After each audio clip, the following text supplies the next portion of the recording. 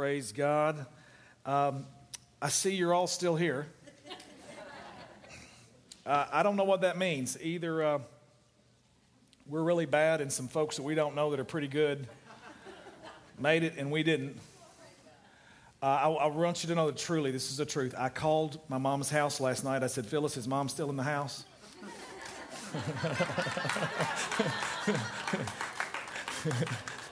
I just want to know if there is, I just want you to know, this is confidence I have in my mother's walk with God. If there is one, she will be in it. And so I just want to know, if she's still here, I'm okay. I'm just kidding. Wow. Can you say, no man knows the day or the hour? Wow. You know, I don't want to throw stones or even take any length of time on that this morning other than just to say it's time we probably re-examine the Word and lay all of our schemes and our prophetic charts down and just go back and say, okay, God, will you teach me afresh? Because it's apparent 150 years of predictions that have all been missed. Somebody's in the equation. I don't care how much you guarantee you math. That's what he said. He says, it even doesn't happen. I'm telling you, it's going to happen. He said, well, obviously, yes, Jesus is coming back someday, and we believe in that. And wherever he goes, I'm going to go with him, wherever he's going to take us. So just glad to be here today. Glad to have you. You know, the thing that bothers me about that is that the mocking that the body will take for the next couple of days. But the great thing is that it's actually going to open some conversations with some unbelievers. And so that's what we need to be ready for. And just, you know, we're not going to be bullying anybody or anything like that, or not even making fun of Mr. Camping. He's a brother who just basically has interpreted some things incorrectly. And if he were to walk in the building this morning, we'd receive him and put our arms around him and go, man, we love you, brother. Everybody misses it, so it's just, you know, it's kind of bad when you stick your neck on the line and you spend millions putting up billboards all over the place. That's the only problem with that. Anyway, so today we want to jump in, and y'all all still love me, don't you? All right. Let me pull up my message notes today. I'm excited about this. I asked Abby to sing Man in the Mirror for me because it's one of my favorite 90s songs. That's when music really was music. And I'm just kidding. And even if you're not a Michael Jackson fan, it's a powerful song with fantastic words. He did not write it himself. Actually, a lady, a female artist who was a writer, was on the way to work one day, and she was just really down because of all the stuff that was going on in the world around her, and she sees the homeless and all these problems. You know, and basically she's a Christian. She's praying, God, I really wish you'd fix this thing. And about the time she says, what's it going to do to change it? She catches a glimpse of herself in the rearview mirror of her car, and she hears the line, I'm starting with the man in the mirror. And so he took it and made it famous. Chris Allen, who was the worship leader from Rick Bazzette's church last year, did a remake of it when he won American Idol. And so I said, Abby, please, I'm just not Michael Jackson, Dad. I said, well, I know that, but I'll just make it our own, and I want you to do this. And so she did that this morning. And I did it because this is the title of the message today, The Man in the Mirror. About a 1-minute review. First message this month, the first Sunday in May, we preached on the finished work of the cross. We talked about a finished sacrifice. By the way, I just want to say how thrilled I am to see my dear, dear, dear friend Jerome Alford back in the church with us today. This is his 5th week of recovery after lung surgery, so I'm glad you're here, brother. Finished work of the cross. Jesus finished the sacrifice. He finished the victory over Satan. He finished the payment in full for our salvation. So that was done 2,000 years ago. Second message, we jumped into the new creation man. We asked the question, okay, I make a fresh start.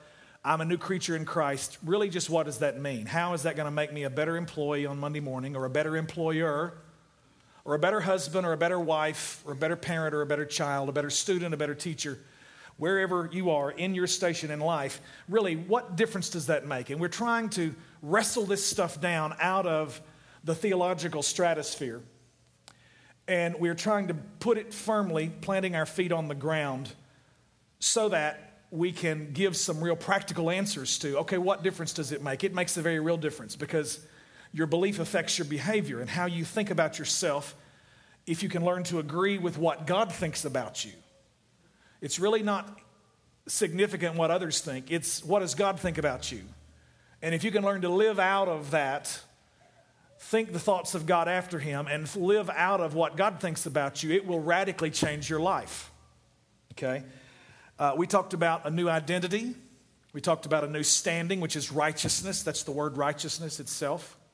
And we talked about a whole new nature inside of you. You're driven by something. The impulse that you have now is to do the right thing.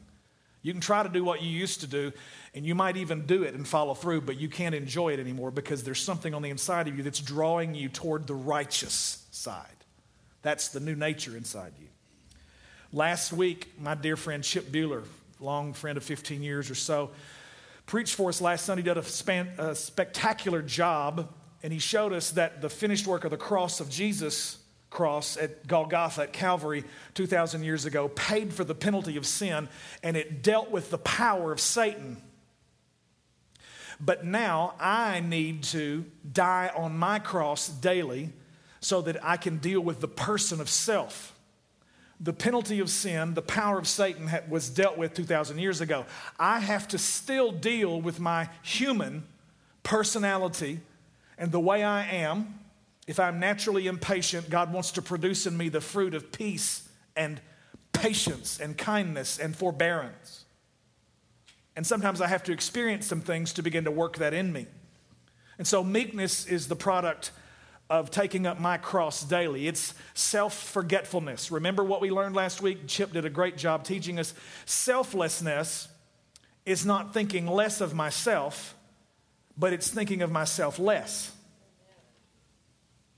See, so many times we think to be spiritual that we have to almost walk around in an inferior funk, a kind of haze of, oh, woe is me.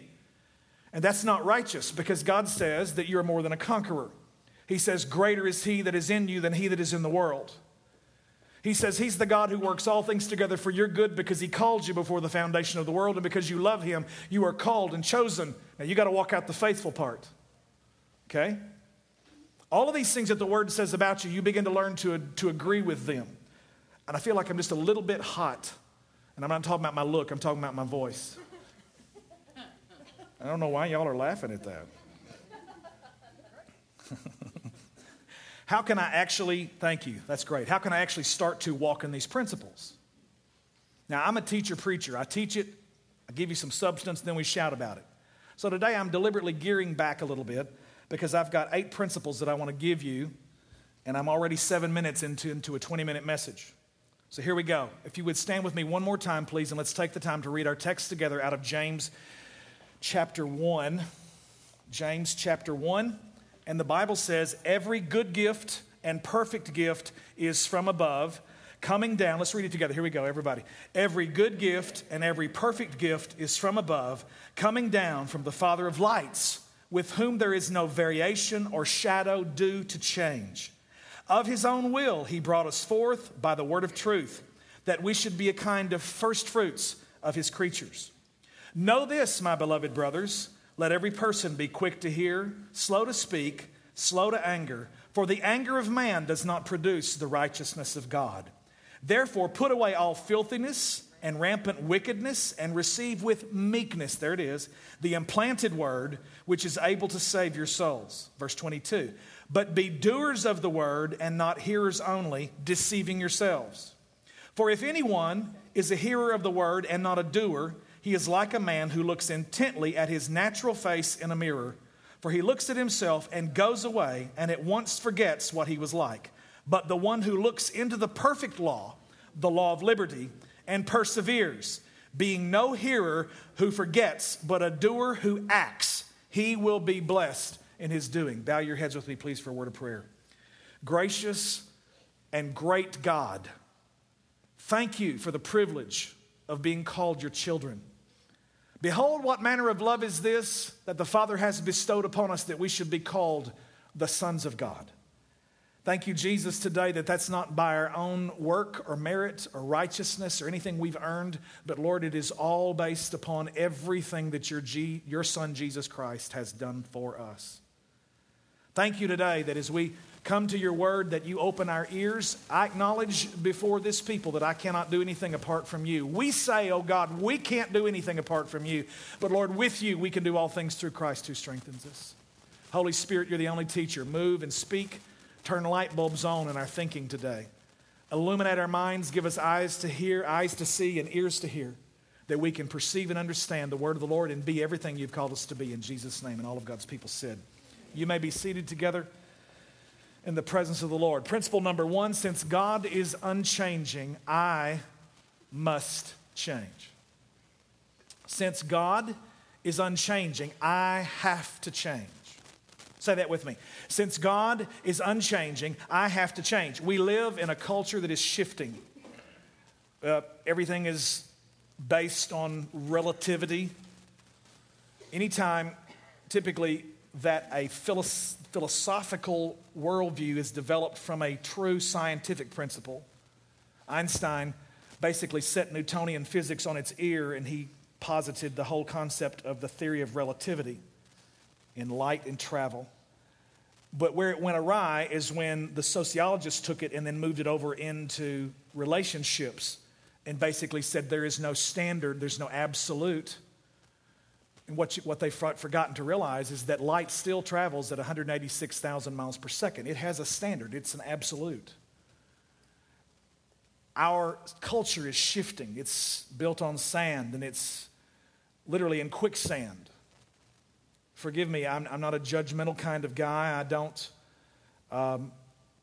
want to preach any kind of a condemnation, but the reality is this culture is going to hell in a handbasket. And we desperately need a revival. Now, I'll be honest with you. It would have blessed my socks off if I'd have just left these shoes yesterday and I could go and be with Jesus. It would fix every problem that I have. But he didn't, and I'm still here. So I got to figure out how to live on this side. Everybody is going to stand in the Cosmic Principles office at some point in your life when you're personally called and you breathe your last breath.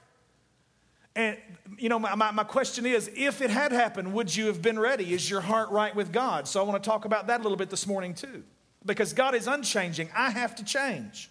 His word, the Bible says in Psalm 119, is forever settled in heaven. Psalm 119, verse 168. Thy word, I think it's verse 89, I'm sorry. Thy word is forever settled in heaven. It is not changing. It doesn't shift like the sands of time. We have a God. Every good and every perfect gift is from above, coming down from the Father of lights, with whom there is no variation or shadow due to change. God is not like a weather vane that just points in whatever direction the latest opinion poll, the wind that is blowing. God give us real leadership in communities and on the state and the national and federal level and on the global level. Men who will live by conviction. Men who will live by principle and won't shift with every varying change of the popular opinion polls. Since God is unchanging, I have to change. Number 2, by His will, we've been made a whole new race of His creatures. We talk about being a new creation in Christ. It is literally, Jesus Christ is the prototype. We preach this the whole month of the Easter celebration of the resurrection. He's the firstborn among many brethren. He's the firstborn from the dead. He's the firstborn over all creation. Firstborn implies that there are those that follow in line, a secondborn and a thirdborn and 120 born on the day of Pentecost. And Peter goes out possessed by the Spirit of God like a man possessed by God himself, and he preaches, and 3,000 more were born that day. And they continue to add to the church, as many as God began to add. And through the history, through years, God has been pouring out His Spirit upon all flesh, and multitudes of people have been swept into the kingdom of God. So your number in there somewhere is when you were born. And let me tell you, God knows exactly what it is. He who knows the very numbers of hair on your head. He who knows your address and where you live. He who knows the situation, the circumstances that you're facing. He's the same one who birthed you by the same DNA that He injected into His Son Jesus when He was born as a baby by a virgin in a manger in Bethlehem. Of His own will, He begot us to be a kind of first fruits of His creatures. The Greek word kind there is the Greek word tis, and it literally means species. Your 8th grade and 10th grade or 10th or 11th, whatever it is, your 10th grade biology class, that was when I had it in high school. They taught us that everything was divided into kingdoms. Isn't that interesting? Kingdom, phylum, order, class, family, genus, species, 7 classifications. You remember that from your biology class? Kingdom, phylum, order, class, family, genus, species. Literally, this is the Greek word right here. When you were born into the kingdom of God, you became part of a whole new species. A whole new kind of human on the planet. God injected DNA of the very Spirit of the Father on the inside of you. Being born again, not of corruptible seed, but of incorruptible by the word of God, which lives and abides forever. And what I'm telling you this morning is there's something on the inside of you that cannot die. There's something on the inside of you that cannot fail. There's something on the inside of you that won't let you quit. The DNA of the Father is on the inside of you. He birthed you by His own will to be a whole new species of a whole new race. Number 3, the righteousness of God cannot be produced by the anger of man. Listen to the word. Know this, my beloved brothers, let every person be quick to hear, slow to speak, slow to anger, for the anger of man does not produce the righteousness of God. You cannot get aggravated enough with yourself and white-knuckle yourself into the way you need to act. You can't break your addiction by turning over a new leaf or by conforming to what everybody else is doing or reforming yourself in your own strength and your own power. Religion is all about beating you up. Jesus is not a wife abuser. Jesus does not beat His bride. Some of you are looking at me like, where in the world is he going with this? Jesus, you are the bride of Christ. I'm looking this morning at Mrs. Jesus Christ. And your husband does not beat you. He does not verbally abuse you. He's trying to tell you how wonderful and everything that He has died to give you so that you could be all that He's called you to be. He looks at you and He says, yes, when I do come back, I'm coming back for a glorious church, for a bride without spot or wrinkle. I've had some folks over the years who got in here and they hear the word and they hear the power of the finished work and they hear the whole new creation message, but yet, bless their hearts, they've grown up with such a denominational mindset and they feel like they've got to have a dose of how low down, no good they are every Sunday. And if they hadn't gotten a good beaten up and their toes aren't bloody, when they go home, they feel like they hadn't had church and haven't had a chance to worship God. And maybe it's because they're worshiping an angry God. And I want to tell you, God who loves you is not angry with anybody in this room this morning. He poured all of His fury and His wrath and His anger out on His beloved Son.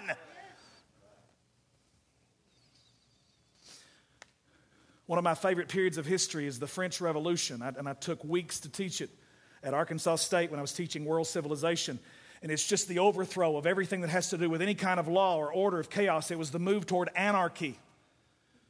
There was one very famous person, the Marquis de Sade, extremely perverted, examining and attempting and experiencing everything in the sexual arena of perversion that you could possibly imagine. It's his name, Sade, where we get the word sadism. And those that are sadistic have this particular liking for being beaten or punished or put into bondage or all kinds of just weird, perverted ideas. And I'm making you uncomfortable by even just talking about that kind of an idea or that philosophy of life, but I want to tell you there is a spiritual sadism that pervades many times the fundamentalist church because they feel like that they've got to beat the bride of Christ to whip her into shape. And I'm going to tell you, as the bride of Christ, you have a husband who loves you, and I'm going to say it again, I already did. He does not abuse his wife in any kind of way. You can take out your whips and your chains and your daggers and you can beat yourself and you can flagellate yourself just like Martin Luther was doing 500 years ago when he was wearing hair shirts and he was fasting for long periods of time and he was flagellating himself and beating himself because he was wrestling with his very own sin because he had never been truly born again and transformed into a new creation. And he was looking, he was yearning, he was hungry. And he was doing it through every available means that man would bring and religion would lay out for him. And he was doing the whole sadistic, masochistic kind of an idea. And I want to tell you, he got a revelation that the anger of man can never produce the righteousness of God. And he started to see that the just shall live by faith. And God radically changed him and challenged him. And he began to preach a message that set the whole Christian world on its ear upside down. One simple truth, the just shall live by faith. You cannot get angry enough with yourself to make yourself do what you know you need to do. It only comes through what I'm going to teach you this morning. Are you hearing this? Come on, say amen. At least make me think you're listening. Because this is some really good stuff. Number 4, receive the word with meekness and it saves our souls. Man, I got to go real quick. Therefore, put away all filthiness and rampant wickedness and receive with meekness the implanted word which is able to save your souls. That's self-forgetfulness. I put aside all of my preconceived notions and I just come to God and I go, this is not about me, it's about you. Reveal yourself in me. All the promises of God that you say about me, I'm going to quit living out of the idea of what everybody else thinks about me or even what I think about myself, but I'm going to just say, Jesus, wipe the slate clean and tell me from your word what you think about me now as the new creation in Christ. And then when I do that, I have to act on principle number 5, reception, receiving. Reception without action produces deception. Jesus in the Sermon on the Mount quickly tells us that there are two people sitting in the crowd today. He says that there are folks who hear, all of you are hearing. He said there's two kinds. There's one man who hears the word and he does it. He puts it into practice. He's like a man who digs down deep into rock and he lays the foundation of his house on the rock. And when the rains come down and the floods come up and the storms of life beat against that house, his house stands firm.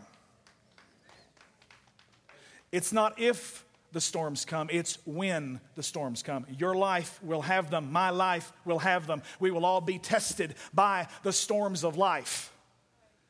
There's another kind of person in the crowd. This man hears the word, but he does not put them into practice, and he goes and just builds his house and sets it on the sand. What is sand? But it's little bitty tiny particles of the whole rock that have all been broken up. And it's basically living my life out of a few of my favorite scriptures, Jeremiah 29:11 and Romans 8:28, and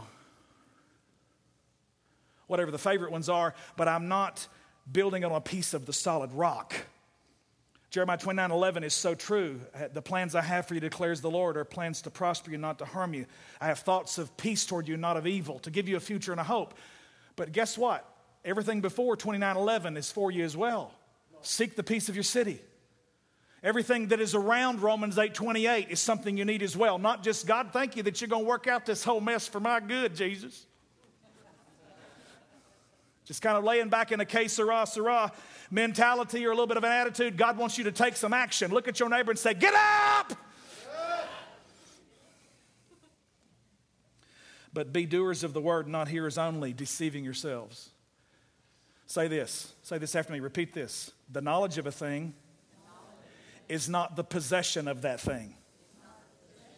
Say it together, everybody. Here we go. The knowledge of a thing is not the possession of a thing. There's nothing more classic than a seminary professor who can teach you the theology of the new birth but has never been born again himself. You can know about it, but until you've experienced it. Every objective truth of the Bible has a subjective experience that is to be personally applied to your life. The knowledge of a thing is not the possession of it. Number 6, my natural face is my Genesis face, the face of my birth. The Greek word for natural right there is Genesis. I love it. Jesus says, through, I guess it is the Spirit of Jesus who's speaking through the Apostle James, and he tells us that a guy who is a hearer of the word and not a doer is a fellow who goes and he looks at his mirror on the wall and he leaves forgetting what manner of man he was. That man will not be blessed in his doing because he didn't remember. Now, my natural face is my Genesis face. That's the face of my birth. Now, let me just say something to you. The reason I'm taking the time to break this down this morning is because so many of us have grown up in fundamentalist churches and we've been taught from this passage that the idea is that you go to the Bible and you open it up and you look at the mirror. Everybody say the mirror is the word. Say the word is the mirror. Okay, so we go and we open our Bibles and we're supposed to go and look and see everything that's wrong with us. Everything that is about the sin of the old nature, and it's the habits, it's the desires, it's lust, it's all this stuff that's there on you. And I'm going to tell you something, that is not a proper understanding of what is being taught in this passage. The face of your birth, because you're a new creation in Christ, your Genesis face now is the face of Jesus.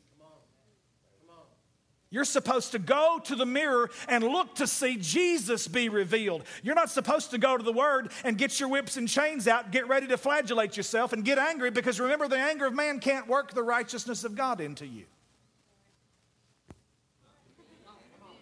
I heard it growing up. I was taught this.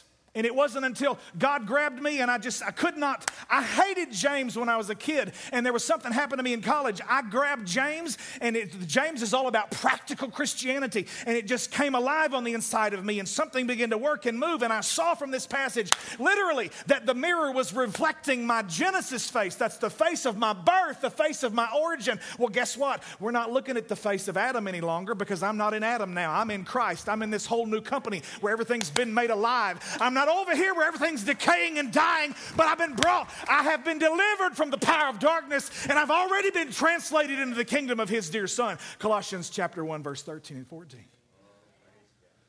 Giving thanks to the Father who makes us meet to be partakers of the inheritance of the saints in light.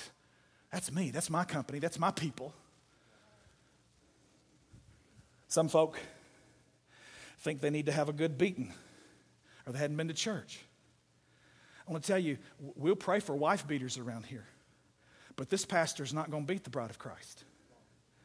Now, we may administer love in an accountability kind of way if an individual needs it. But I'm going to tell you something. I've always thought for years, why is it that you go to an evangelical or a fundamentalist church and you got a room full of people who 90% of them have made a profession of faith in Jesus Christ, and yet you're preaching constantly, you know good, you know good. It's like Linda Ronstadt's in the choir. Baby, I'm going to sing it again. You know good, baby, you know good. I know I just dated myself when I said that. Some of you go, who is Linda Ronstadt? Well, she said that. You know good, you know good. You know what? There's a balance to this whole unworthy thing. I'm not worthy of anything that God would give to me, but yet he saw something in me that was significant enough that he was willing to give his precious, only begotten Son so that I could be joined back to him. So in one sense, I'm not worthy, but in another sense, God sees some incredible value in me and you. Are you hearing me? See, there's always a balance to that. And if you always sing that, oh, I'm so no good, low down, kind of a sinful idea, guess what? You live out of that, and you project out of that, and your mentality's out of that, and your belief affects your behavior. Are you with me this morning? Oh man, I'm over worse than I was in the first one. Okay, number 7, the purpose of the gaze is to reveal Christ. Listen. But the one who looks into the perfect law, the law of liberty, and perseveres, being no hearer who forgets, but a doer who acts, he will be blessed in his doing. Listen, 2 other verses. Take these down in your notes. 2 Corinthians 3:18. This is the King James. Hear it.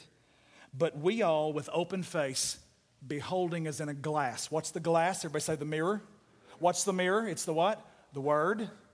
We all with open face, beholding as in a glass, the glory of the Lord, are changed from glory to glory. We're changed into the same image from glory to glory, even as by the Spirit of the Lord. This is a principle. What you behold, you become. Say it with me. What I behold, I become. If your view and image is a God who is angry with you, that's what's produced a lot of angry Christians who look like they've been sucking on a persimmon and baptized in pickle juice. I love Jesus, yes I do. I love Jesus, how about you? Do you love him? Praise God. What are you looking at? I have the joy of the Lord. And they're just in pain. And they're living out of this, I got to make sure, oh God, if I've missed it even the least little bit, and I die tonight, I'm going to bust hell wide open. I want to go, honey, if you're his child, let's get some confidence that he's a father who doesn't give up on you. Come on, somebody. 2 Corinthians 4:6 and 7. For God who commanded the light to shine out of darkness hath shined in our hearts to give the light of the knowledge of the glory of God in the face of Jesus Christ. But we have this treasure in earthen vessels, that the excellency of the power may be of God and not of us. Say this with me. Jesus' face is inside me. The knowledge of the glory of God in the face of Jesus Christ is now inside your earthen vessel. That is the treasure that God has deposited into you. Therefore, when you go to the mirror of the Word and you go to open it up and you see, you're not looking, you're not on a witch hunt, you're not on a sin crusade, but you're going to look and see the glory of the one who loves you and called you by His name and who gave His blood for you. You're going to look and see His image growing on the inside of you. Come on, somebody. That begins to build into you a righteousness consciousness, and it starts to deal with your old man sin consciousness. Because if you buried Him in baptism, honey, we celebrated His death. He's gone. The stuff you're dealing with today, you can't blame on the past. You can't blame on the devil. Many times it's just self, and I've got to get in the Word. All right. Listen to this passage. Come on, Pastor Alex, and give me some questions. Listen to this passage we started with from the book of from the Message. Here we go. So, my very dear friends, don't get thrown off. Don't get thrown off course. Every desirable and beneficial gift comes out of heaven. The gifts are rivers of light cascading down from the Father of light. There is nothing deceitful in God, nothing two-faced, nothing fickle. He brought us to life using the true word, showing us off as the crown of all His creatures. Post this at all your intersections, dear friends. Lead with your ears and follow up with your tongue, and let anger straggle along in the rear. God's righteousness doesn't grow from human anger. So throw all spoiled virtue and cancerous evil in the garbage. In simple humility, let our gardener, God, landscape you with the word, making a salvation garden in your life. Don't fool yourself into thinking that you're a listener when you are anything but letting the word go in one ear and out the other. Act on what you hear. Those who hear and don't act are like those who glance in the mirror, walk away, and they have no idea who they are and what they look like. Now see, you go to the mirror of the Word now, you're going to see the new creation face of Jesus Christ, your Genesis face. You don't walk away from this book and forget who you are. But whoever catches, last passage, here we go. But whoever catches a glimpse of the revealed counsel of God, the free life, even out of the corner of his eye, and sticks with it, is no distracted scatterbrain, but a man or a woman of action. That person will find delight and affirmation in the action. Look at your neighbor and say, be hearers and doers of the word. The last point was this: the perfect law of liberty reveals the new creation man. Don't forget it, act on it. Did you get something out of that this morning? Amen. All right, let's give the Lord praise. Come on. All right, so if you've got your phones, this is your official, it's okay to text in church notification. So the number on the screen, text your questions to the number on the screen, or if you're a tweet your questions to @VictoryWired. So we're taking those right now. I just want to put an exclamation point on something he said. You know, as believers in Jesus Christ and having that imputed righteousness in us and on us, we should walk in confidence. I mean, we should not walk around defeated, right? We are children, sons and daughters of the living God. Yes. And we are to inherit the earth. Come on, brother. And so we should walk around, not with an arrogance, but with a confidence. That's I just appreciate you saying that so much, because I think, we need to hear that more often. Yes, sir. Thank you, Pastor. Here we go. I knew this one was coming. I mean, we even talked about it before. We kind of dodged a bullet in the 9 a.m. service, but check this out. When the rapture does happen, would the saved just vanish and then float up to heaven? Or would the unsaved see everyone else fly up to heaven? How does it start? And if you don't want to try it, I want it.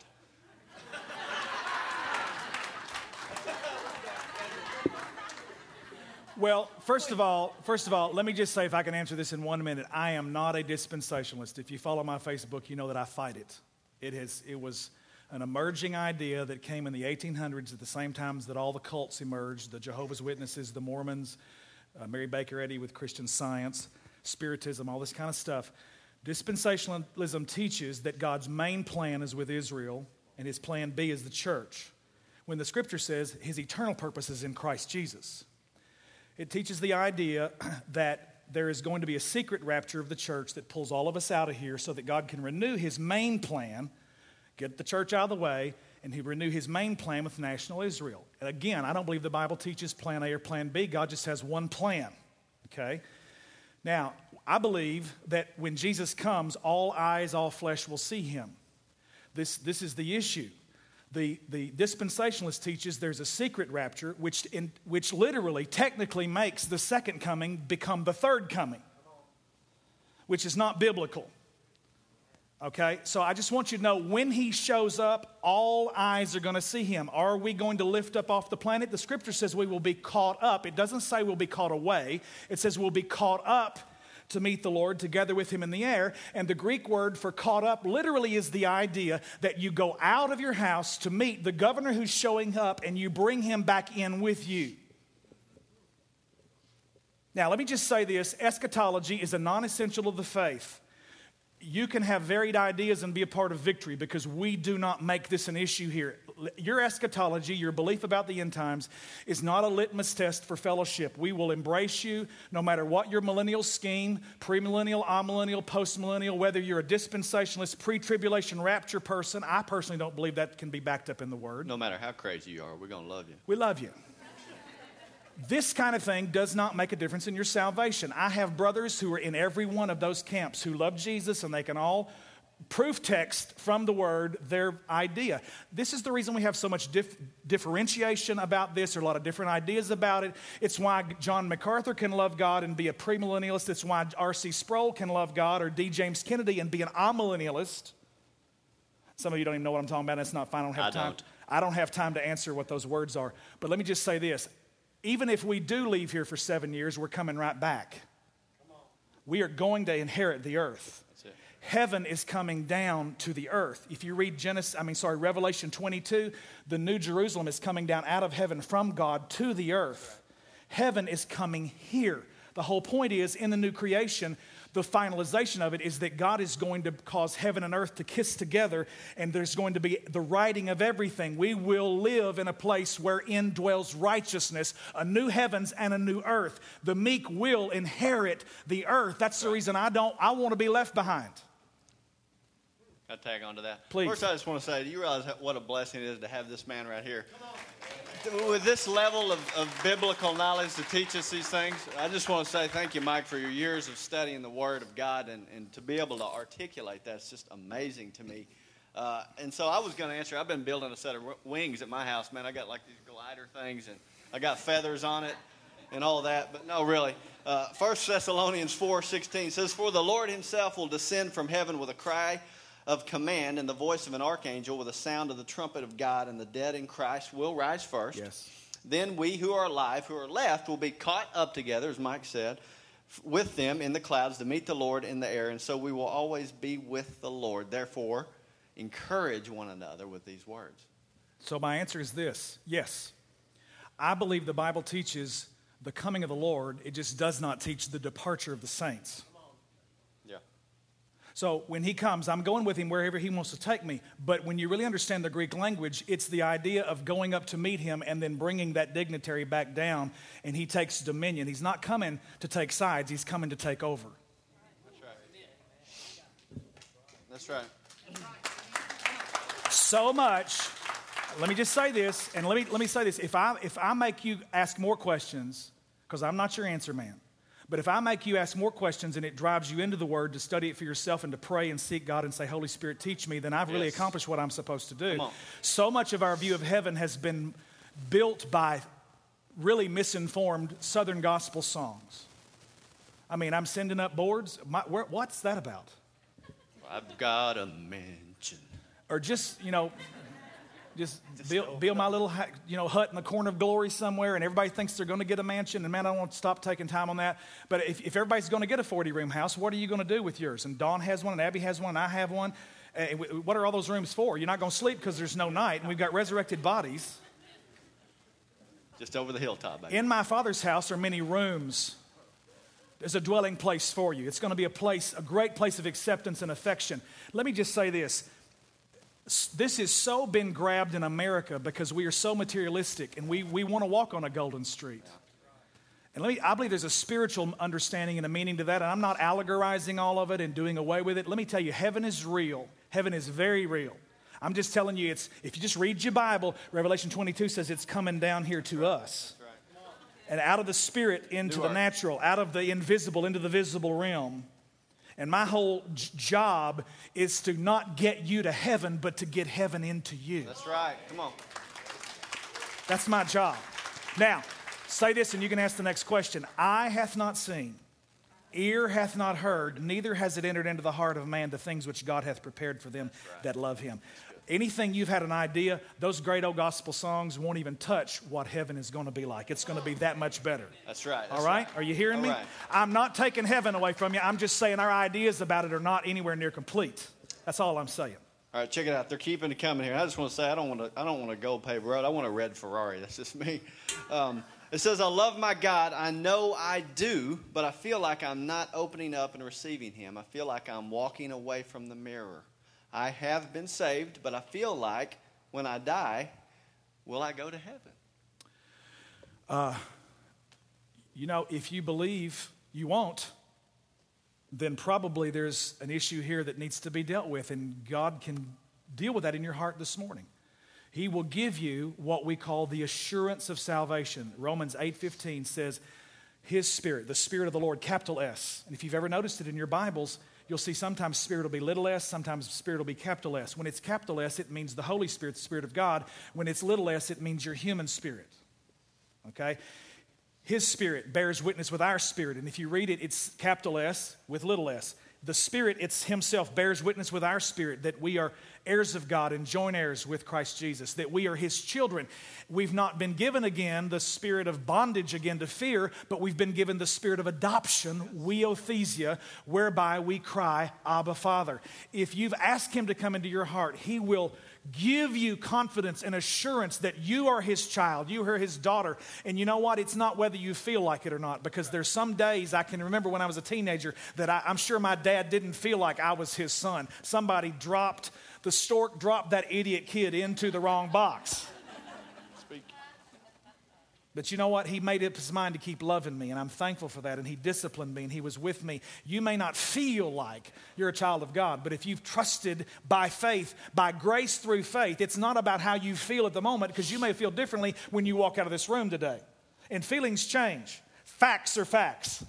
Are you hearing me? That's right. Pray and deal with it and say, God, give me assurance, and then move from there from then on. All right, I think we can get one more squeezed in here. This is sort of a light one. Why didn't y'all make a comparison between yesterday and Noah's Ark? Yesterday? I guess they're referring to the rapture. The rapture? You know what? That's a great question. That's a good point. I love that. Do you know that when all of these, and I'm just going to go ahead and I'm not going to name names. I started to, but I'm not. When you listen to all of them on the Christian TV network, and they're prolific, they all point to Matthew 24, and it says, as it was in the days of Noah, so shall it be in the days of the coming of the Son of Man.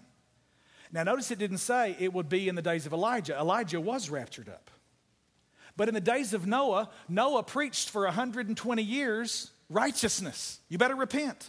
It's going to rain. Never seen it before. Rain? What's that? He's building an ark. God's given him some gopher wood. He's got plans. That whole plan and the dimension and every bit of it is all a picture of Jesus Christ, our ark of safety. And he goes and gets representatives from the whole creation and he brings them into the ark. And the very same element that swept away that swept away the wicked, they didn't leave the planet. They were there to see it. Psalm 91 says, with my eye will I see the reward of the wicked. I tell you what, let's just take a second here. All right, is this all right?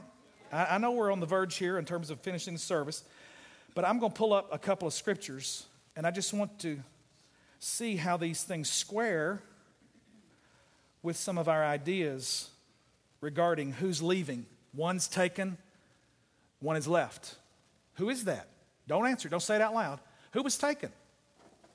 Well, when you really understand how Noah preached and you look at Matthew 24 and you go back to Genesis 6, it says literally the wicked were the ones who didn't know what had happened until they were all swept away. The ones that were swept away weren't the righteous in a rapture, but it was the wicked that were taken in judgment. And the very same element that judged the wicked buoyed the righteous up in the boat. so that they could get out of it in 150 days and step onto a new heavens and a new earth and inherit it like the meek are called. That's what God is saying to us. Listen to this out of the book of Proverbs. Proverbs chapter 2. Pull this up real quick. Listen, Proverbs 2. Take these notes down. Check them out. You do what the Bereans did in Acts 17:11. Search the scripture yourself and see if these things be so. Proverbs 2:20. So you will walk in the way of the good and keep the paths of the righteous. For the upright will inhabit the land, and those with integrity will remain in it. But the wicked will be cut off from the land, and the treacherous will be rooted out of it. Okay? If you're with me, say amen. Let's get Proverbs chapter 10, and let's write down verse 30. I'm reading out of my Bible. I know it looks like I'm just dealing technology, but this is the Bible. The righteous will never be removed. Huh? That's what it says. But the wicked will not dwell in the land. Well, I guess that doesn't square with a secret rapture that pulls me out of here for 7 years. Then otherwise there is a contradiction in the Bible. All right, let's, are you okay?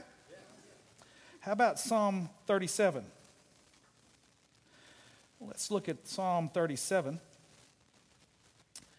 And this is that great passage, fret not yourself because of evildoers, but be envious, be not envious of wrongdoers, for they will soon fade like the grass and wither like the green herb. Trust in the Lord and do good, dwell in the land and befriend faithfulness. Delight yourself in the Lord and he will give the desires of your heart. Commit your way to the Lord and trust in him and he will act. He will bring forth your righteousness as the light and your justice as the noonday. Let's let this word minister to you right now. Be still before the Lord and wait patiently for him. Fret not yourself over the one who prospers in his way, over the man who carries out evil devices. Refrain from anger and forsake wrath. Fret not yourself. It tends only to evil. For the evildoers shall be cut off, but those who wait for the Lord shall inherit the land. Verse 10. In just a little while, the wicked will be no more. Though you look carefully at his place, he will not be there. But the meek shall inherit the land and delight themselves in abundant peace.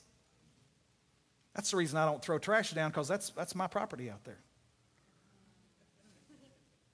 I'm going to inherit this place.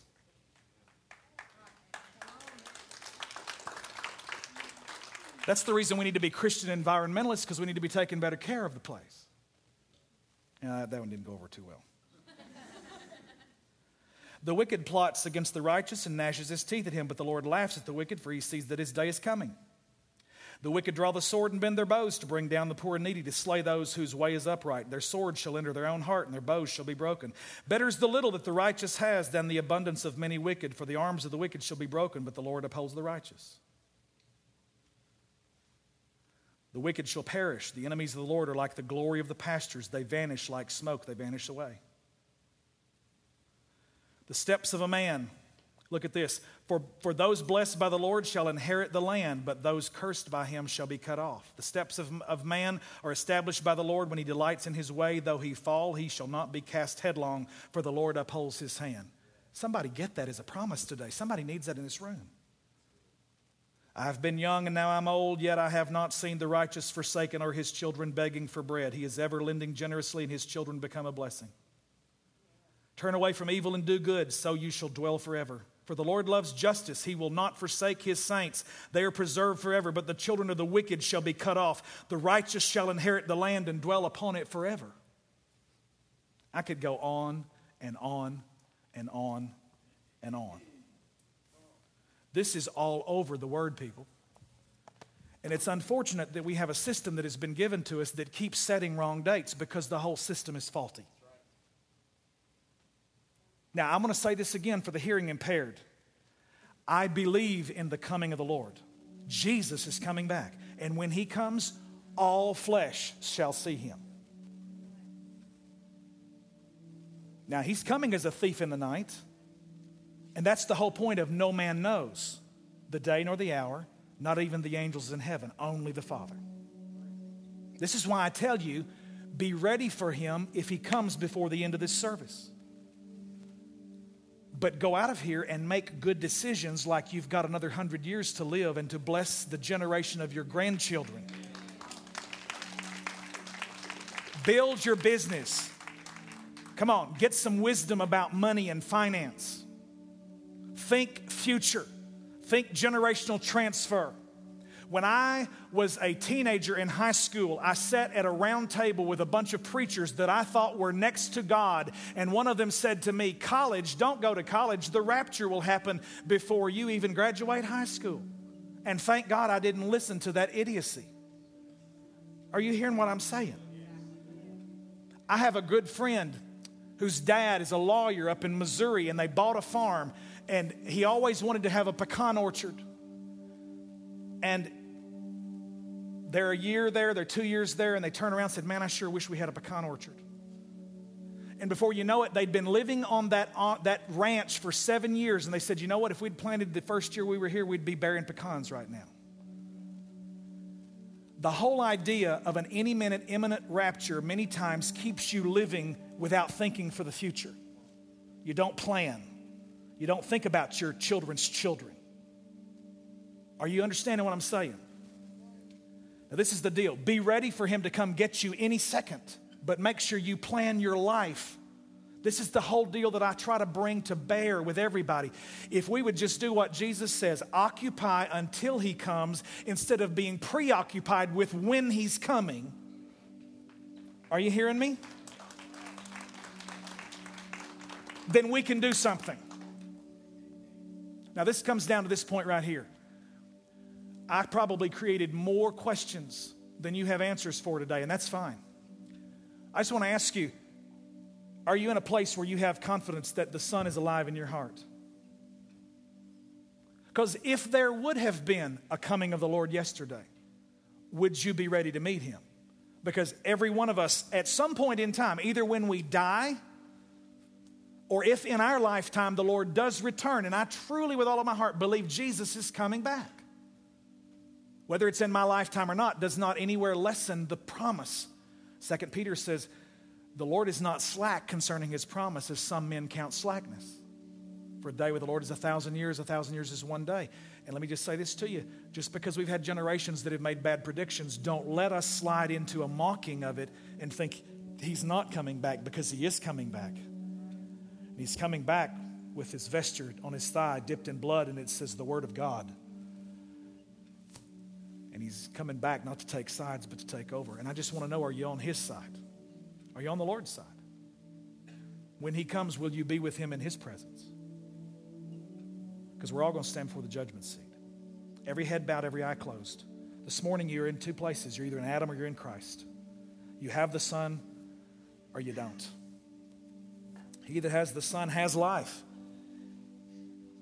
He that has not the Son shall not see life, for the wrath of God abides on him already. Heaven is not only a future reality, it is a present reality. Some folks are living in it. God's come to deliver you out of it, not just for your future, but for right now. And it's not just about taking you to heaven in the future. He wants to give you heaven on earth right now. So you can, where there was anger and frustration, God will inject heaven's peace into your heart. Somebody said, "How can a loving God send anybody to hell?" And I just want to turn it around and go, how can a holy God send any of us to heaven? I deserve hell, but I know that heaven is my home. If I die, I will be in the presence of the Lord. He is my Father. I'm his child. Do you have that confidence this morning? Every head bowed, every eye closed. I'm not going to embarrass anybody. I'm not going to call you to the front, but I would ask you right now, if you would like to be included in this prayer and you want to say, "Pastor, I need to know in my heart that Jesus saved me. I want God to be my Father. I want him to be Lord of my life." If you want to cross that line of faith, no longer living with any idea that you can be good enough to earn it, because none of us can. It's by grace, through faith, that any of us are saved. Heaven is a free gift. The wages of sin is death. You keep living out of your own ability, you get that paycheck, and it's the devil is a paymaster who never misses a payday. The wages of sin is death, but the gift, the free gift of God, is eternal life through Jesus Christ our Lord. He's reaching to you this morning. He's calling you, brother, sister, by your name. You are his sheep. Hear his voice. If you want to be included in this prayer, slip your hand up right now. I want to pray for you. Anybody in this room? Yes, thank you. I see that hand. I see that one on the back there. 2 hands. Anybody else? Another one? I see the third one. Anybody else? All right, you're in the room this morning. You've heard this. Never in your life have you ever heard that you could go to the Word and actually look to see your Creator inside you, revealed in you. Jesus, the face of Jesus Christ, that you would look in the Word and not go to look for something bad or evil, but you would go to look for the new creation, the fruit of the Spirit, the work of God. And you're saying today, man, I got to have me some more of that. I got to have this kind of an understanding. I want to be able to walk in this kind of victory. Really, truly put my past in the past and be able to go to the Word and not walk away from it forgetting who I am now that I'm a new creation in Christ. And I want to walk in that kind of victory. If that's you this morning and you say, I need some of that, I want a fresh start, would you just slip your hand up right where you are? Yes, thank you. Father, in Jesus' name, thank you for this tremendous opportunity to try to bring the Word in a practical way to this people who loves you so much. Thank you for these 3 hands this morning who've said, I'm crossing the line of faith. I want to know that God is my Father and I am His child. Thank you today that you bring assurance of salvation, Lord, into the hearts of these.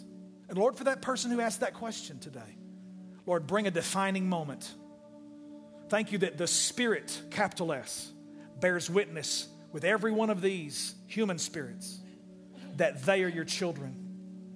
That this is a moment that changes them and transforms them forever for the rest of their lives.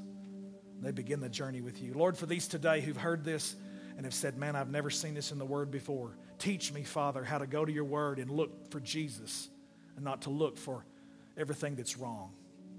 But I can walk away from all that's wrong if I'll just keep on beholding Him. I'll be changed into the same image from glory to glory. Minister to all of us. Help us to be the people of love that you've called us to be. By this shall all men know that we are your disciples if we have love one to another. Spirit of the living God, pour out your Holy Ghost upon this church so that we can be carriers, contagious, infected saints with the heavenly virus, Lord, that penetrates the whole delta and shakes it for the kingdom of God. I ask you for that in Jesus' name. Everybody said,